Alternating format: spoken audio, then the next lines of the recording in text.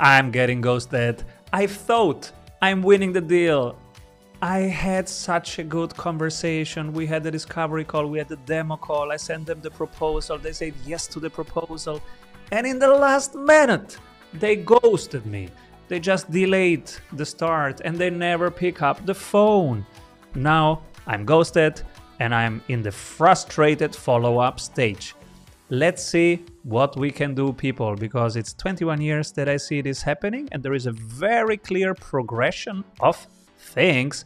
Let's go through them in each stage, learn what we can do to get less ghosted. Are you ready? So take a pen and a notepad, because today we'll look at the sales process just before we get ghosted from the perspective of the buyer and from the perspective of the seller. So we are the seller and we want to find out what's happening here.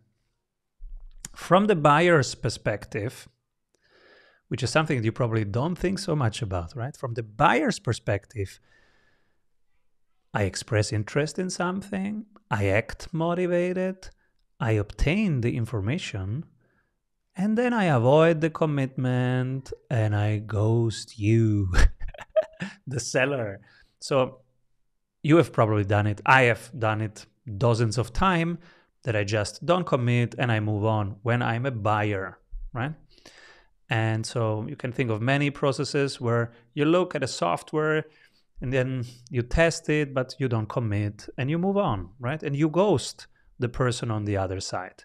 So we are part of the experience from both sides, right? And as a seller, we experience that we start with a need analysis, we make a proposal, we attempt to close but don't, then we negotiate, have some objections handling, and then have a frustrated follow-up. Why aren't they picking up the phone anymore? They ghosted me. So let's look at the typical things that happen here and what you can do to increase the win rate, because you get less ghosted and you don't lose the connection. The point is here is connection. And that's why sales is 90% psychology, because it's about your relationship, the relationship between seller and buyer. So we will see now where you have the connect and where you have the disconnect. And as soon as it's disconnect, you lose them. Let's think of warm, cold, warm, cold.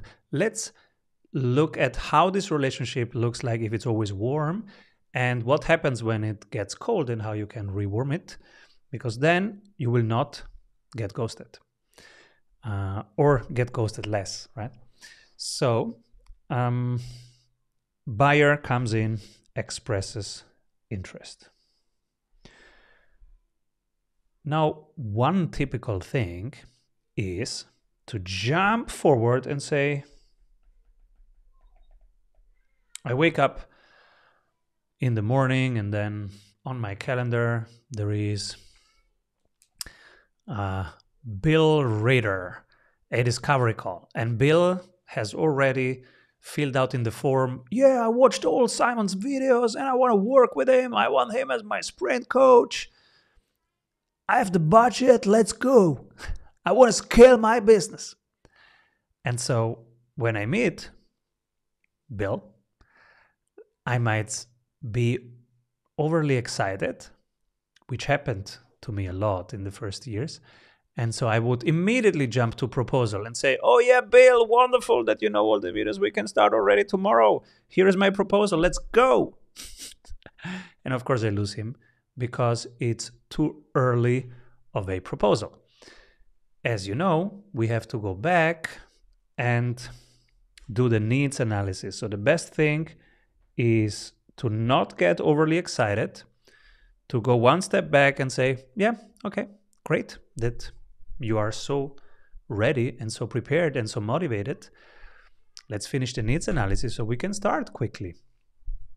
And then you ask him, all right, what's your current situation? What's your here? What's your there? What have you tried already? what was working, what was not working, what happens if you do nothing. This is quite important here, that you also uncover the so-called cost of inaction. I learned this from Professor Clayton Christensen. He was researching innovation, and he found out that when talking innovation, people think, if I don't innovate my business, everything will stay the same. I can keep on having the same revenue, same performance. But actually what happens is that if you do nothing, the world still does something. Your competitors still do something. So actually, if you do nothing, the yellow thing happens. The cost of inaction is quite big. And he showed it with research and with the mathematical formula. So if you actually want to keep things just the same, you have to overcome inaction and go into action. You have to innovate. In this case, innovate your sales processes. Because if you don't do that, the yellow curve is going to happen, not the blue curve. So ask them, what have you tried already? Why didn't it work? And what can you do this time? What happens if nothing happens? What is your cost of inaction? And what is the possible reward if you invest into action this time? Time, action, and budget. And when you've done all of that, now you have the need analysis, right? You have the change, the why to change, the investment, the opposite. Now you have explored, actually, ground.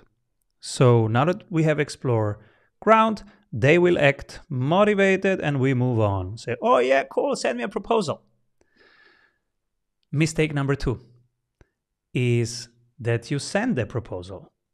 We teach a handful of rules in the Strategy Sprints program to make people high-performing, high-ticket sellers. And one is you never sell a proposal. Never send a proposal. If they ask you, oh, fantastic, my God, when can we start? Send me a proposal. Your answer is, I'm happy to walk you through a proposal. I will put one together and we can discuss this on Tuesday, 2 p.m. So you schedule a meeting with them where you walk them through the proposal. You never send the presentation or a proposal. You always walk them through it. And why do I say them? Because in a high ticket B2B situation, they have other partners, shareholders, committees to involve. So it is you walk them through, you don't send, and you involve the deciders, otherwise you're wasting your time. And in the needs analysis, you have asked who decides this. So you will say, and you can bring also Laura, because in the end, you cannot decide without her. So let me walk you and Laura through a proposal. I could do Tuesday, 2 p.m. or 3 p.m. What's better for you? You schedule that meeting and then you come with a draft of a proposal, but it's actually, you call it a prototype because you want their feedback and you improve it live while they talk to you. That's the next rule that we give our coaches is visualize. So you will live visualize everything and live create that prototype, and they will say, yeah, I need a little bit more of this, a little bit more of this, and you use their exact words. Why? Because then you have skipped also this problem. You use their words. Why? Because if you just give them the information, you're using your words, they take your words and go. That's it. It's directly, they take it and they go. Why? It didn't touch them. It didn't change anything. It didn't create value. They just received your words. That's it. You have to do something else. And this is something that I have learned from change management, is that people never want to be changed by others, but they want their own change. And they never fight their own change. So since they never fight their own change, you will use their exact words here. Word by word, and you will, sorry, I was documenting somewhere. So because they never fight their own change, you will use their word. You will visualize, you will use their words. If it's online, you can use tools like Miro. If it's in a room, you use a flip chart or Post-its. Whatever you can use, you visualize live and you create the prototype of the proposal live with them, and they will tell you a little bit more of this, you add more of that. In the end, you are using their words and they will fight for it. Because now you have already shielded yourself from being ghosted, because you did the proper need analysis, you used their words and you didn't push your words onto them, but you are listening well, documenting well. They feel seen, they feel listened to, they feel understood, and they want more. They want somebody who understands them, really listens and helps take decisions, helps them take the right decision, helps them buy the right thing. This is what they're looking for. And they found what they were looking for. So now you are connected. It's warm. And you keep that going and you will not be ghosted. So what else can happen? There are a couple of things that can happen, but this video is getting long, so we'll do another video with other problems and how to solve them. But the main things you have seen here already, which is you don't jump over the need analysis, you don't go directly into proposal. If you find yourself excited, you remember, Simon said, don't get too excited, go back to need analysis. When you send the proposal, you cannot send it. You don't send the proposal, you schedule a time where you walk them through the proposal. If the decider is not in the room, there is no meeting. You will invite the decider to that walkthrough. Otherwise, you're wasting your time. And then you use their words, not yours. You live visualize, you co-create the proposal together. And then you close. And after you have tried to close, you will go into objection handling. I made a whole video on objection handling. Go get that, the typical 15 objections and how to answer them. And now we have shielded you against ghosting, and you will not see the frustrated follow-up. You will hear the song of Chiging instead, because now you have won the deal. I hope this helps, and let's recapitulate here what happens and why you get ghosted. Problem number one, you disconnect by sending them something in your words, so don't send walkthrough. Problem number two, it's not their change, it's your change, so make it their change. How do you make it their change? By asking them what the change is and using the exact words. Where do you want to be? Where are you now? What's keeping you from getting there? Write it down, visualize. Next thing, what's the cost of inaction versus the cost of working with you? And guess what? There is no costs in working with you, it's an investment. So cost is wasted money. An investment is something that generates value, like an asset. So what's the cost of inaction? Let them describe that. And then you describe what their investment is into action, into solving that, into moving forward, into improving things, into reducing costs, into reducing headaches, into increasing sales, increasing time, increasing freedom.